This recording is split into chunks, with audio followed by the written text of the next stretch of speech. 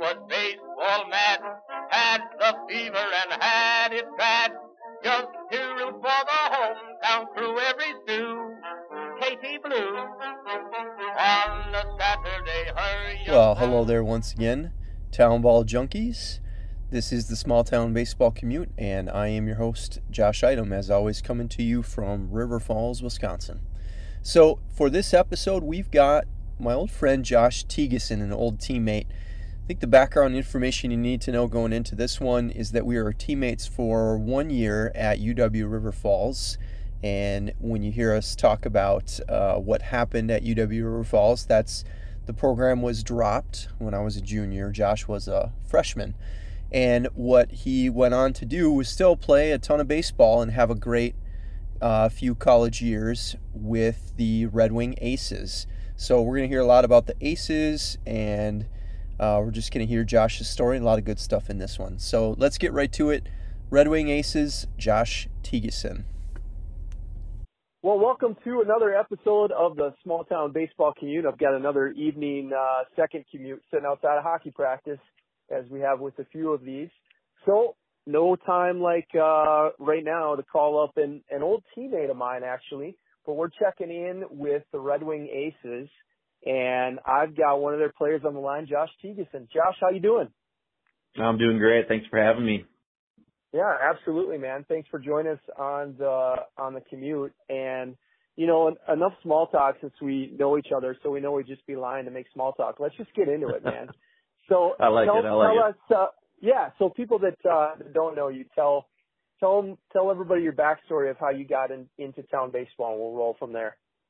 You got it. Well, even before that, you mentioned the teammates, and we were lucky enough to play the final year with the River Falls Falcons, which was an amazing year and definitely got a lot of memories from that. And so we had a chance to get to know each other from that. I even moved into your house too, which is even better, and lived there for 2 years and got to relive some of the memories of enjoying that my freshman year. So kind of cool to reconnect here. And but yeah, baseball, I got introduced 2001, my senior year in Red Wing. So I graduated, and I had the then Aces coach, Jim Bomback, came and approached me, and still remember this day just how excited I was when he came up and asked me if I wanted to be a part of the team, just because I followed those guys for the last 10, 15 years. My parents brought me up to a lot of games, and super excited to be a part of that, kind of with guys that were role models and guys I looked up to. And somehow 20 years later, I'm still playing, and now I'm the old guy on the team. Yeah, Red Wing there, that's the field into there is Bomback Drive. And that's lots of Bombacks in Red Wing, right, that have been great ball players. For sure, yeah. And when you think of baseball in Red Wing, you think of the Bombacks and you think of the Towers.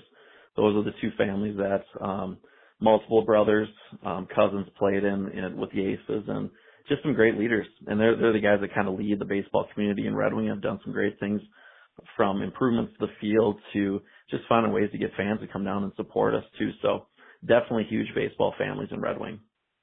Yeah, and even growing up in Rochester, I didn't know a ton about. I've talked before about where you talked about your parents bringing you down to the Aces games. I think I've mentioned before that going down to amateur games as a kid wasn't a thing our family was doing. So I knew of the Royals, but I didn't really know the guys on the team until I could start reading the paper.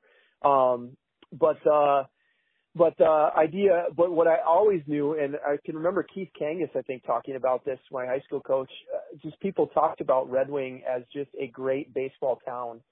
So I think I remember, maybe I'm making this up, but I remember getting some kind of a speech on the bus the first time we drove up to Red Wing from one of the coaches about, when you go up to play at this field, make sure this is a place where you absolutely respect the game, you play the game the right way.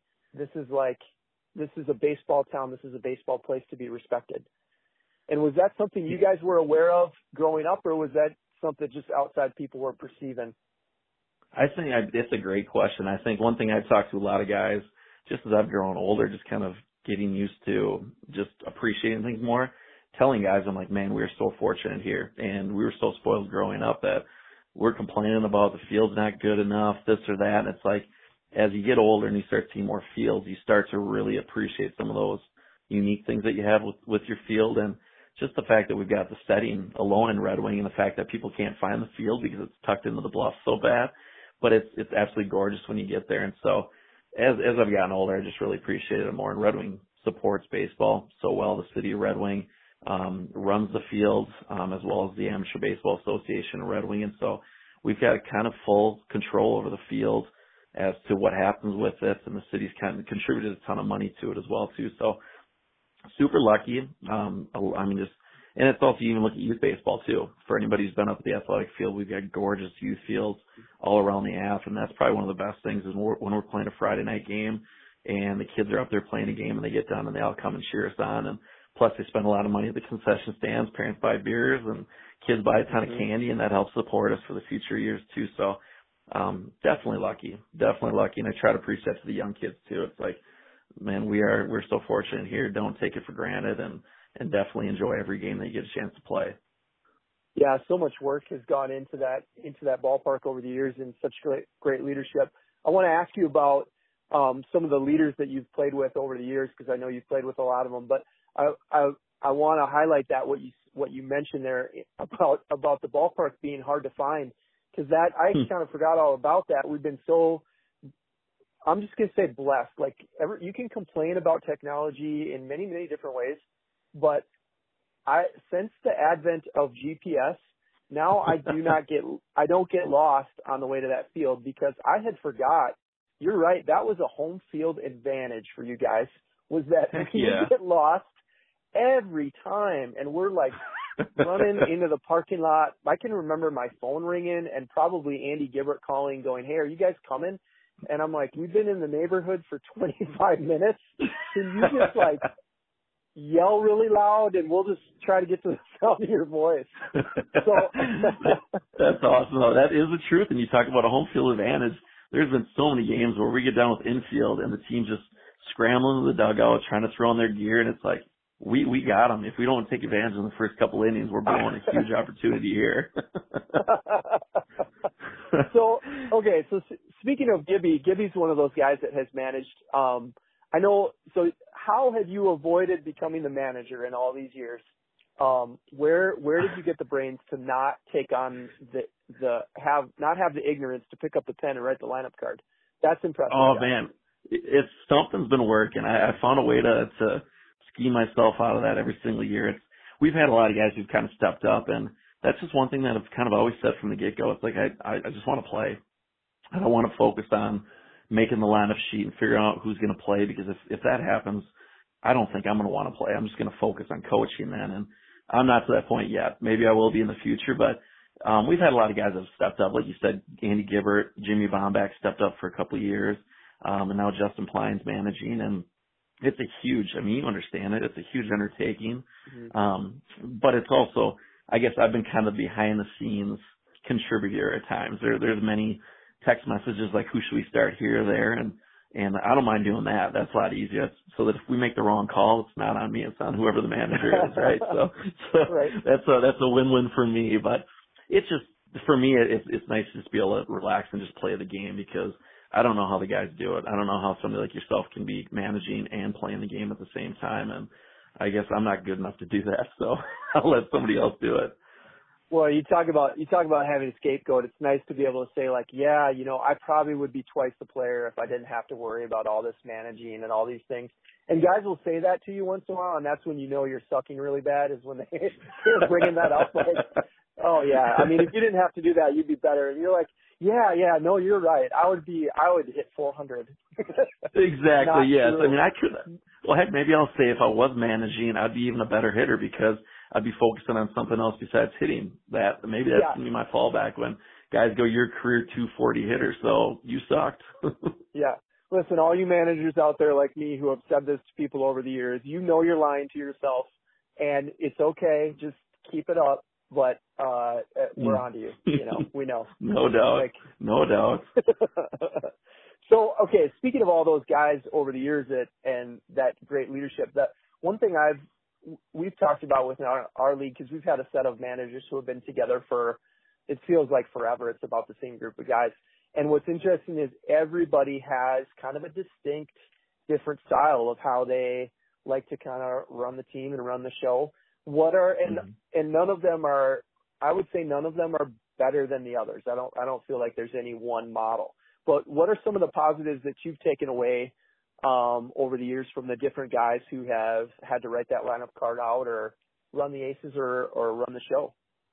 Yeah, and that's a great point because there are so many different managing styles, and I've been lucky, or Red Wing's been lucky, where we've got a lot of guys that just let the players play, and that's something. I mean, you get to amateur ball, you should know what's going on. I mean, a lot of these guys are either college players or past college players, and the last thing you want is somebody to be telling you, hey, you got to change your swing this way, or you've got to learn how to feel the ball this way. It's like by that point, we're all kind of accustomed to what we were used to doing.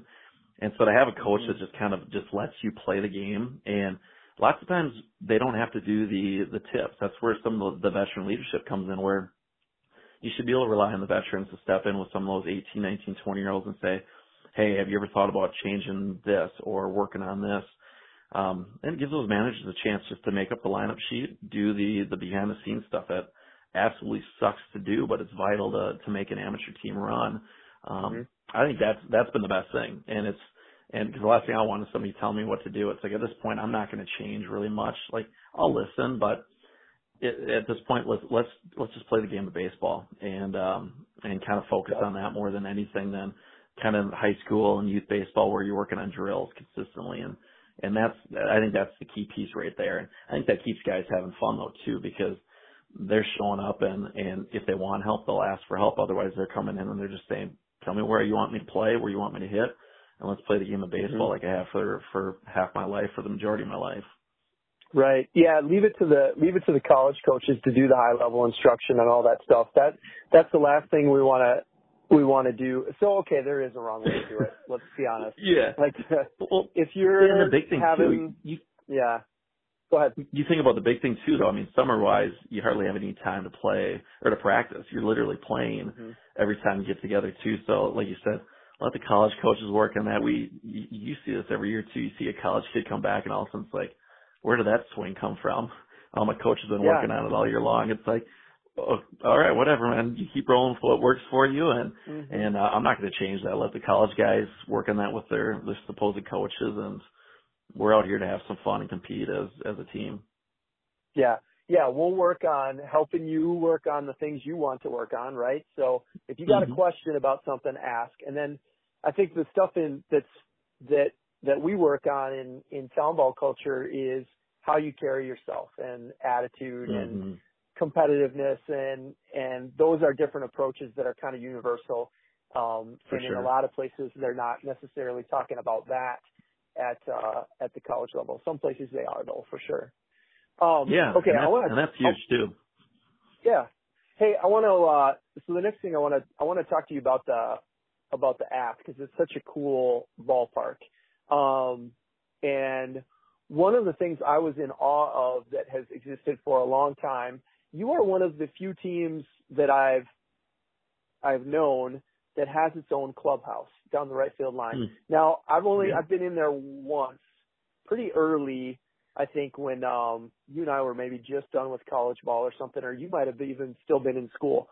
But I feel like the room was about 100 feet wide by 100 feet long.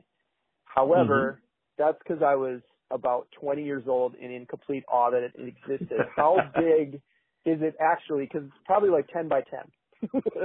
Yeah, it's definitely not 100 by 100. I wish it was. We've been begging the city to open it up even more too, and it's, I would say maybe 50 by 50 roughly, but it's big enough where we've got probably 20 lockers in there. We've got a ping pong table, speakers and radio, and so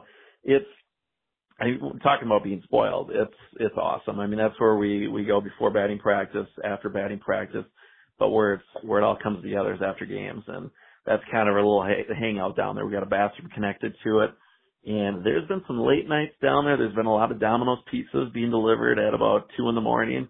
to the clubhouse, and so we're still lucky to have it. And there's been so many good memories made down there with just the whole team. It's like, all right, who's bringing the cases of beer tonight? And let's just, after the game, let's sit down and just have some laughs. And we're just talking about being grateful. That's where we're super, appreciative of what we have. And like you said, not many. I think Neesville's got something underneath their grandstand that's pretty small. Cannon's got a little area, but nothing like what we have. And so next time you come, now you got to come back again. You got to say, all right, this is really what it looks like, and we'll let you Fighting Fish come in there if we play against you guys this year. Yeah, I'll be making that call tomorrow then. But yeah, we'll bring a tape measure. We'll verify those measurements so everybody can get a plan, because we talk a lot about just the culture, not just of town ball, but just of athletics, of people and socialization, and how important the culture of your team is to its success, the culture of your organization. So having those things that bind a group together, like having a place to go afterwards where everybody can go, right? So there's a lot of teams that'll go down to a watering hole, but then the young guys can't go and at least sit and be a part of it and listen to the conversations. And you got your own place. It's it's not, you're not doing anything illegal for the young guys just to sit there and listen, right? So exactly. I think that's all good stuff. So that's it's fun where. Yeah, go ahead. I was just going to touch on it's kind of touching on your topic there with everyone hanging out. We talk to some of the young guys, and it's like you'll ask them, it's like, why do you always hang out with us every night? And it's like they say, we just love to hear the stories. We love to hear the history of the team. We love to hear kind of how you guys all got closer, and so that's huge for the success of a team. I mean, when you got 35-year-olds and you got 18-year-olds, it's like, how do you bond them together, and how do you find a way to get them to connect? And having that area where it's not 3 guys go here and 5 guys go there. It's like everyone is there. It's impossible not to grow closer as a team, and that's just going to bring more success as a team too. Hey, baseball fans, we're about halfway through the conversation here, so it's time to take a quick break and thank our podcast sponsors. That includes my friends at Aspen Creek Publishing, who helped me publish my own book about town baseball, Beyond the Fence, a fun novel about town ball life based on lies and half-truths from my time around the game. You'll find it on Amazon.com or our website at baseballcommute.com. You won't find it on Audible, though, because, frankly, I just don't have the patience to read a whole book out loud. Well, here we go. Let's get on to the last half of the episode. Last half of this episode is brought to you by the guy who skips his sister's wedding because you have a league game. The guy who skips his sister's wedding, a true town ball hero. Hey, speaking of heroes, if you're interested in advertising here on the pod, just hit us up at baseballcommute.com. All right, let's get back to the conversation.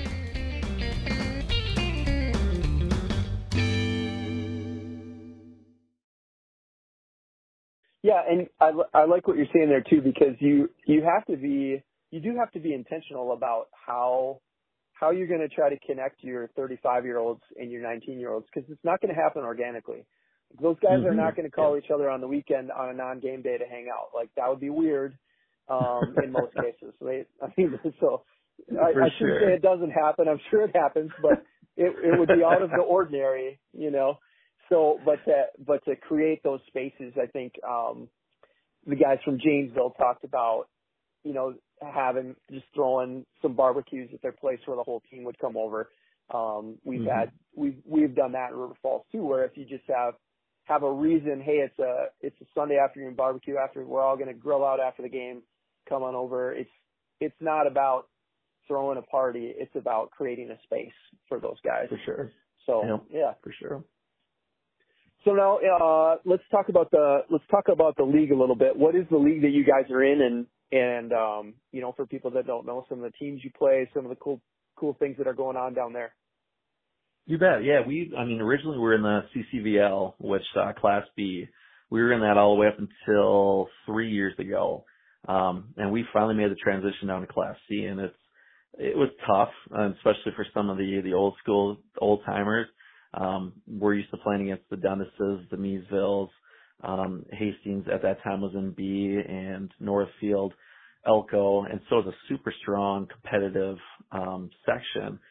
But we just struggled. We're all hometown kids. We don't have a university to draw from, and we could compete with them, but in a playoff series, there's no chance. We couldn't hold up with a lot of those teams that were able to kind of recruit out of their area, and so we moved down to C 3 years ago, and so now we compete with Cannon Falls, Lake City. Randolph used to be in it before they folded, and then now Hastings is in it. So there's 4 of us, and it's just a better fit. It's we still play against the Class B teams, which is awesome because it helps us kind of gauge how good we actually are or how bad we are. But the C tournament is a completely different feel. I didn't know what to expect going into it, and it's awesome. I mean, we play against different teams I've never heard of before, these small towns, and so it's been a good change for us. I think it fits us better as a true hometown team. Out of 25 guys on our roster, we've got 22 of them are from Red Wing. So that's kind of what we want to make as a goal from our team is we want to keep the kids from high school coming and joining our team and having that be the pipeline, which for us it's been huge because it brings all the fans. We get a ton of fans that come because they know the kids. They know the younger players, the older players. They got family members, and that's what helps basically keep us going without having to pay fees or anything like that. It pays for our umpires, it pays for our uniforms. So that's really worked well for us, even though it was a tough transition for some people. Overall, I think it was probably the best thing for our community and for the Red Wing Aces. Yeah, and it's the wins, and it's interesting you say that. It's people would generally say that it's the wins and losses that drive attendance, and it's not that you can't go out and just get smoked every night that you play at home and have people come back.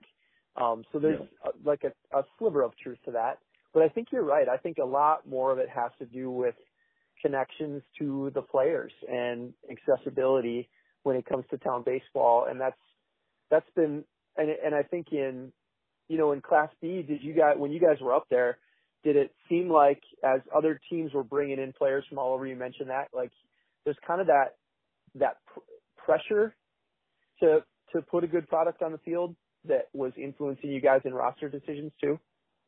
For sure. And that's a great point you brought up there. A great question that we're always looking for, all right, we need to find more pitching. We need to find another power hitter. And so we were trying to pull guys from as far as we could, whatever the radius was. And there was a time there where we had multiple people that weren't from Red Wing, and they'd come in, they'd play for a year, and then they'd leave. And then we would miss a high schooler that could possibly be in that position that was like, well, if I'm not going to play, I'm going to go to a Bay City or a Hastings, or I'm just not going to play, period. And so there's some years there where we lost some talent with some kids that could have helped us. And I mean, we also just kind of made the decision as a team with some of the leaders on the team. It's like, we want to win, obviously, but we want to try to develop a good core, and we may not be the powerhouse in the division, but we're going to be able to compete. And that's just helped us too, where it's like, all right, we're not bringing in this outsider who may or may not fit in, or who may take somebody's spot, and how's that going to work, or how are people going to respond? And so it's more of that town feel, true town ball feel. And that's something that I'm glad our leadership has kind of gone down that route and not gone out and said, all right, do you have a cousin who lives in another city that can come play for us? And we just start pulling different random people from all over the place and hope it works, because it hadn't in the past. Right. And that's our philosophy is really similar on that with, we'll start with our River Falls kids. And then if anybody wants to bring their buddy from another town, that's kind of the things that we're like, we're okay with that. But if I get a random email, even as from, actually, I'll be honest, I got one last year from a guy. I wish I could remember his name because people would know him because I think he played over in Minnesota, but he moved up to Hudson. And I forwarded to our guys, and I was like, hey, does anybody know this guy? And they're like, no. So do you think we need him? I mean, he's not that far away. And everybody said, no, not really. So, okay, I'll call him and tell him, hey, I'll give you Chris's number up in Hudson, just speak. And it's not that you want to have a closed system, but you got to kind of protect your hometown stuff a little bit. For sure. And you look at the success you've had. I think that River Falls, Red Wing, and Cannon Cannon Falls are the three communities that I think of, just because they're the ones that I've seen, that are as close as you get to a true town team, where we're going to pull as many of our local kids as we can. And it's not a coincidence that you look at how tight-knit those teams are, and just how much fun they have during the games. And that's important. And some people may say that we'd rather win at all costs. Great, if that works for you, but there's so much more than just winning every time. And when you show up to the field and you're pumped to actually be there, and you're actually pumped to cheer on your teammates because you got a true town team feel, That's huge, and that's what makes it fun. I mean, I've had some years where we've won a lot of games, and it sucked to go to the field. It just wasn't fun. And I've also had some years where we were average 500, and I couldn't wait to get to the field and razz some of the young guys and give some guys some crap and get crap thrown back at me. And that's just that was just a different feel where it's like, I want to win, I want to compete, but at the same point, I want to have fun with the guys I'm on the field with. And so that's where some teams do it right, and some I think struggle, where you see that turnover each and every year where they're trying to pull in new players. And again, if that's what you want to do as you wish. But I'm happy that Red Wing Aces is more focused on, let's build a true team and a team that's close knit. And a lot of it comes down to the clubhouse nights. It comes down to trips. I mean, we used to do trips to like Okoboji and Brainerd and Milwaukee, and those are stories we're still telling 10, 15 years later, that it's like, do you remember when this happened or this happened? And some really stupid stuff, obviously, because you put 20 guys together in a long weekend, there's going to be some dumb stories that come out of it. But that was what got us closer, where all of a sudden I'm 20 years old and now I'm hanging out with guys 30 years old or 35, and we're feeling like true teammates. Not like he's the guy that I always look up to all the time and I'm scared of. Yeah, and, and as far as the dumb stuff goes, you're just talking about brain science, because the brain doesn't fully develop till 25. We believe in science here on this podcast, and that's true. So take it easy on your guys who are below the age of 25, because their brains have not fully formed. Exactly, and sometimes you might have to bump it up to 30 too. Let's be real. There might have been some 27, 28 years where. We're talking about averages. Yeah, we're talking about averages, aggregate numbers. Hey, Josh, you brought up a good point that I want to mention about bringing in talent or deciding who's going to be on your team or whatever. I think of one thing that I've learned. I feel like I've learned over the years, but you're a really good example of this. You do not have to have a 4-year college career to end up being a heck of a ball player and a heck of a town ball player. Now, I would put you in this category, kind of, because I know you would have, had we not had what happened at River Falls UWRF and had the program drop, you would have had a really good 4-year career, and you were, compliment to you. I can remember you as a freshman and us being, before we knew we weren't going to have a team, going that first half of the year going, man, this guy is going to be a really great pitcher at our level. But then, okay, so now fast forward though, we go down, I don't know if I saw you for a couple years, and then we go down to Red Wing to play, and you're like playing first base and in the lineup, and I might have been young enough, I was still catching.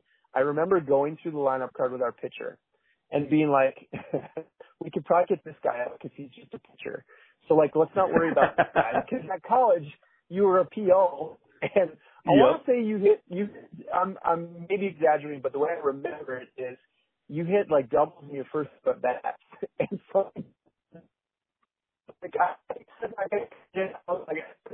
don't know what's going on.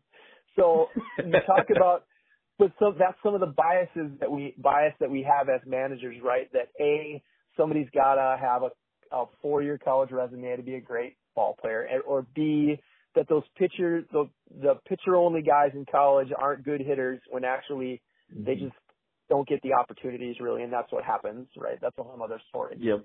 So as you guys, so my question is, do you have other examples of that from Red Wing like that, where you've got guys who maybe didn't go to, university of whatever, but ended up being really great players for you guys? Well, sure, we have. I mean, town team baseball, that's the best part about it, is you got guys that play high school baseball and they find a way just to compete all those years. And we had a core group of Tyler Goring, Andy Schilling, and then Steve Bolt. Steve Bolt was one of the guys that they're all from the same class. Steve went off to play different college baseball, but the other two, Tyler and Andy Schilling, never did. But they were a core for us for about 12 years, where they showed up to every single game. They competed like crazy, and they were awesome amateur baseball players. But those guys are so important. Those guys that are consistently there, that are consistently working hard. I'd probably say our team is maybe 50-50 with true college baseball players compared to guys that maybe tried to play college ball but didn't cut it and then just came back and played amateur ball. And so much of it just comes back to what's your passion, what's your your work ethic. And that's what's so awesome about town team baseball is you can sit there and be like, oh, so how many of your guys are college baseball players? 2. And the rest of them are just guys that just love to play the game of baseball. And that's so important. It's like you said, I was a hitter all the way through high school, but when I went to college, I was a pitcher only. And that's how so many of those guys you see. My cousin Aaron Johnson is another example. I went to Southwest and was strictly just a pitcher and had a great career. But then he comes back and he hits 300 every year for us whenever he hits. And he's an athlete who just didn't have the chance to hit in college ball. And so that's cool. And it's something to remember that so many of these guys are true athletes that if they want to do something, they're going to figure out how to do it. And that's what's so unique about the game of baseball, especially with some of these small towns. We have struggled over the years too with guys who are pitcher only and I feel like we still struggle with this with guys who go to college and are pitchers only, and then they come back and they want to hit, but then you don't have a consistent place you can put them in the lineup. And if you haven't swung a bat all winter, and because I remember the way I'm sure practices are better than the way we had them back at UWRF, Josh. I'm sure. Did we practice after we found out we were getting cut? I don't remember doing anything but just enjoying every day with I think it 12 became ouncer in my hand. Yeah, it became a lot more town ball once that happened. But at practice, like when you're not picking up a bat and you're not allowed to practice hitting, and you see all the other guys out. With some guys, they just come back and they struggle right away, and they're really a couple steps behind. And so for those guys who didn't have that opportunity, you have to have enough at bats for them and time for them to catch up. And we've just struggled with that with a few different guys. And I won't name names, but I can think of at least one guy who was a great pitcher and would have been a great town ball player. And because of the way our roster was at the time, we didn't allow him to hit. There wasn't that opportunity, and he really lost interest in it and isn't playing anymore. And there's probably many reasons for that, but I'll always wonder is if we could have just got out of the way a little bit and gave the guy more opportunity, would he still be throwing a baseball? Because he was made to throw a baseball. The kid is great, but then again, it's hard not to put a label on some of those kids though. Or some of those athletes, it's like if they're such a good pitcher, do we just have them just pitch? Is that more valuable? But is there a way to keep them engaged, like you said, though? And it's case by case, I think, more than anything with those situations. Are they somebody that you can tell they want to hit? Well, can we find them some DH at bats or something? But it's hard. It's a numbers game. You only have nine players to hit, and what do you do in those situations? And that's tough. But pitching's huge, though. If they're a pitcher, it's like I want you to focus on pitching because you'll never have too much pitching in amateur baseball. Yeah, you can only play as many games as you got pitchers for. Okay. Exactly. Totally switching gears, no segue, but another thing that popped in my head that I can't get off this conversation, Josh, without asking you about on behalf of everyone who has played in the outfield in Red Wing, please tell me about the person, the woman who sits out there and heckles all of us. That'd be awesome. She is awesome. Let's go, Aces! Yeah, that'd be Donna Geary, and she is our number one fan, and heck, she's been there 1 year longer than me, so she's going on 22 years, and she literally attends 85-90% of her games, home and away. First one at the field, she's the first person there, and she shakes all of her batting practice balls that go over the fence, not home runs because we hit from the corner, so I'm not trying to say that we hit a lot of home runs by any means. We're a station-to-station team is what we are. But she's a rock star. She's our number one fan. And funny story with her, with Donna Geary. I mean, everyone knows her. So, like, when she's not there for a game, people come to first base and they'll ask me, they're like, where's that crazy lady at? I'm like, oh, yeah, Donna, she had to work tonight. She had to miss. But we had a game in Eau Claire probably 14, 15 years ago. We're driving, we're about an hour on the road, and all of a sudden we realized, shoot, we forgot the batting helmets. We called Donna, who was leaving a little bit after us. She turns around, goes back to Red Wing, grabs the helmets, drives all the way back to Eau Claire, and we had to go like one inning wearing the Cavaliers helmets. And she shows up, running up with the bag, so excited to help the team. throws them out there, and she hung out on her bench with us for the rest of the night, and it made her day. And so she's a rock star. I mean, everyone knows who she is. If you've ever been to Red Wing, you hear Donna yelling. Sadly, the outfield bleachers got removed. She's now along the third base line, so right behind the visitors' dugout. So you could hear that all game long if you're coming to our game, if you're playing against us. Yeah. I mean, how could they do that? How could they remove, like, that had been part of the discussion before they removed those outfield bleachers, right? To go, this is where, I mean, this is my first experience with Donna, was playing center field for the Spring Valley Hawks when we went down there. And I'm like, I looked over at our right fielder because Donna is just riding us about how bad we are and how we are not going to get any outs in this game. And I remember looking at the other outfielder and I was like, she is dead right now. We are going to get smoked tonight. No chance. How does she know this already? she says that to every team. We'll get 10 runs and she's still staying on the first few innings. Yeah. But no, she's an awesome lady though, and it's one of those that she lives right by the field, so she literally walks down, brings her chair. She's got her cooler with her 6 blue yummies for every single home game, and it makes her day, and she loves being a part of the team, which is pretty cool too. She got on TV this last year when Channel 9 was down, so she now thinks she's a celebrity. Yeah. Oh yeah. Well, yeah, she is a celebrity. I mean, it adds just another element of character when you go down to Red Wing. So it's not. Yeah, I don't know.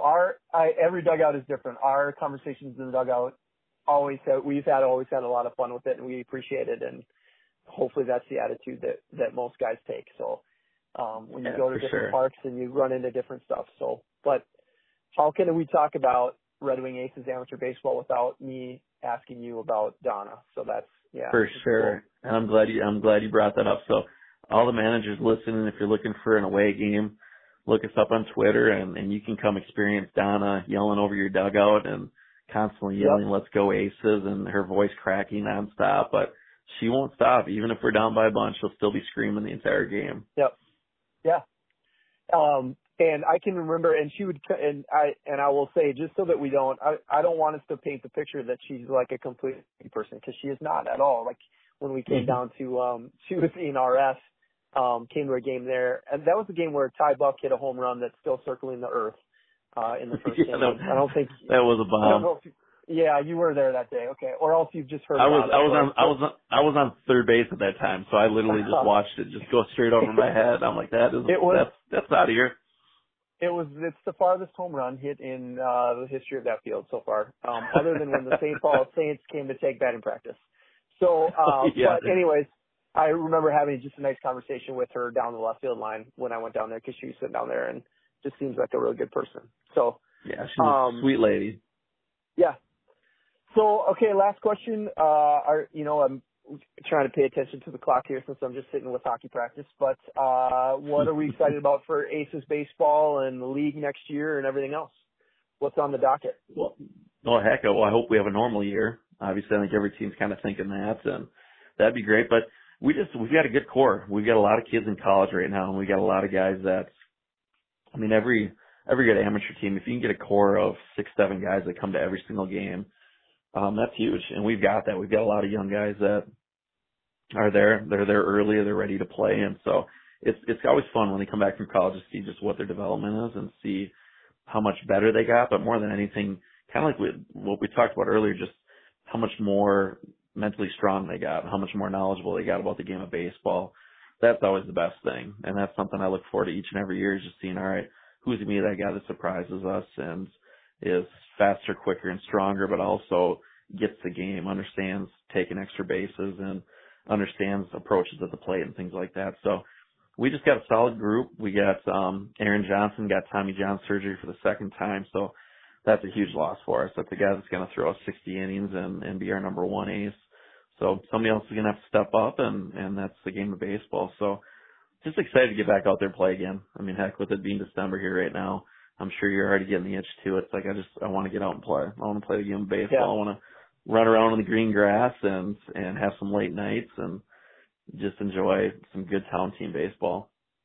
Yeah, just looking forward to be back with those teammates. It's funny that you say that too. I hadn't thought too much about that, but you every year you see those young guys grow up just a little bit more, and it's kind of fun to watch. You're right. And you're right. Everybody's got the itch right now. We got I don't know, we use GroupMe to talk on our team. I don't know, everybody's got a little different app they use or whatever, but one of the guys who's in college definitely posted a picture of his mullet last night, and it led to about a 2.5 hour text conversation that we as guys, I'm staring down 40 next week. I appreciate being included in these text conversations, but listening to the 23-year-olds, 22-year-olds be idiots with each other. So yeah, exactly, right. It just takes you back to the old days. Yeah, it does. It does. Well, Josh, thanks for coming on the commute tonight, and best of luck to the Aces this summer. Yeah, we get down there. Yeah, I appreciate it. Let's make sure. Let's look for. We should get a home away again. We always love coming to River Falls, and we haven't had you guys down to Red Wing for a couple of years here now. So it'd be good to get you down there, and we can see which one of us pulls a hamstring first. Oh, it will be me, and I know you will say something to me about it, and we will laugh about it. Pretty much, I will. If we play you guys this summer, if we get the chance to, I probably will make sure I'm not in the lineup that day, just for my own safety. All right. Well, sounds good, Jack. Well, always great chatting with you, though, and happy holidays to you and your family. Yeah, you too. Thanks, buddy. We'll talk to you later. All right. See you, Josh. Hey, thanks for listening to another episode of the Small Town Commute. If you liked what you heard, do us a favor and share the podcast with fellow ball players. You can send them to our website at baseballcommute.com. I'm always looking for guests and great conversations, so if you've got a suggestion or you just want to call and talk baseball, shoot us a line at baseballcommute@gmail.com. Thanks again for listening, and thanks for what you do for amateur baseball, wherever that might be.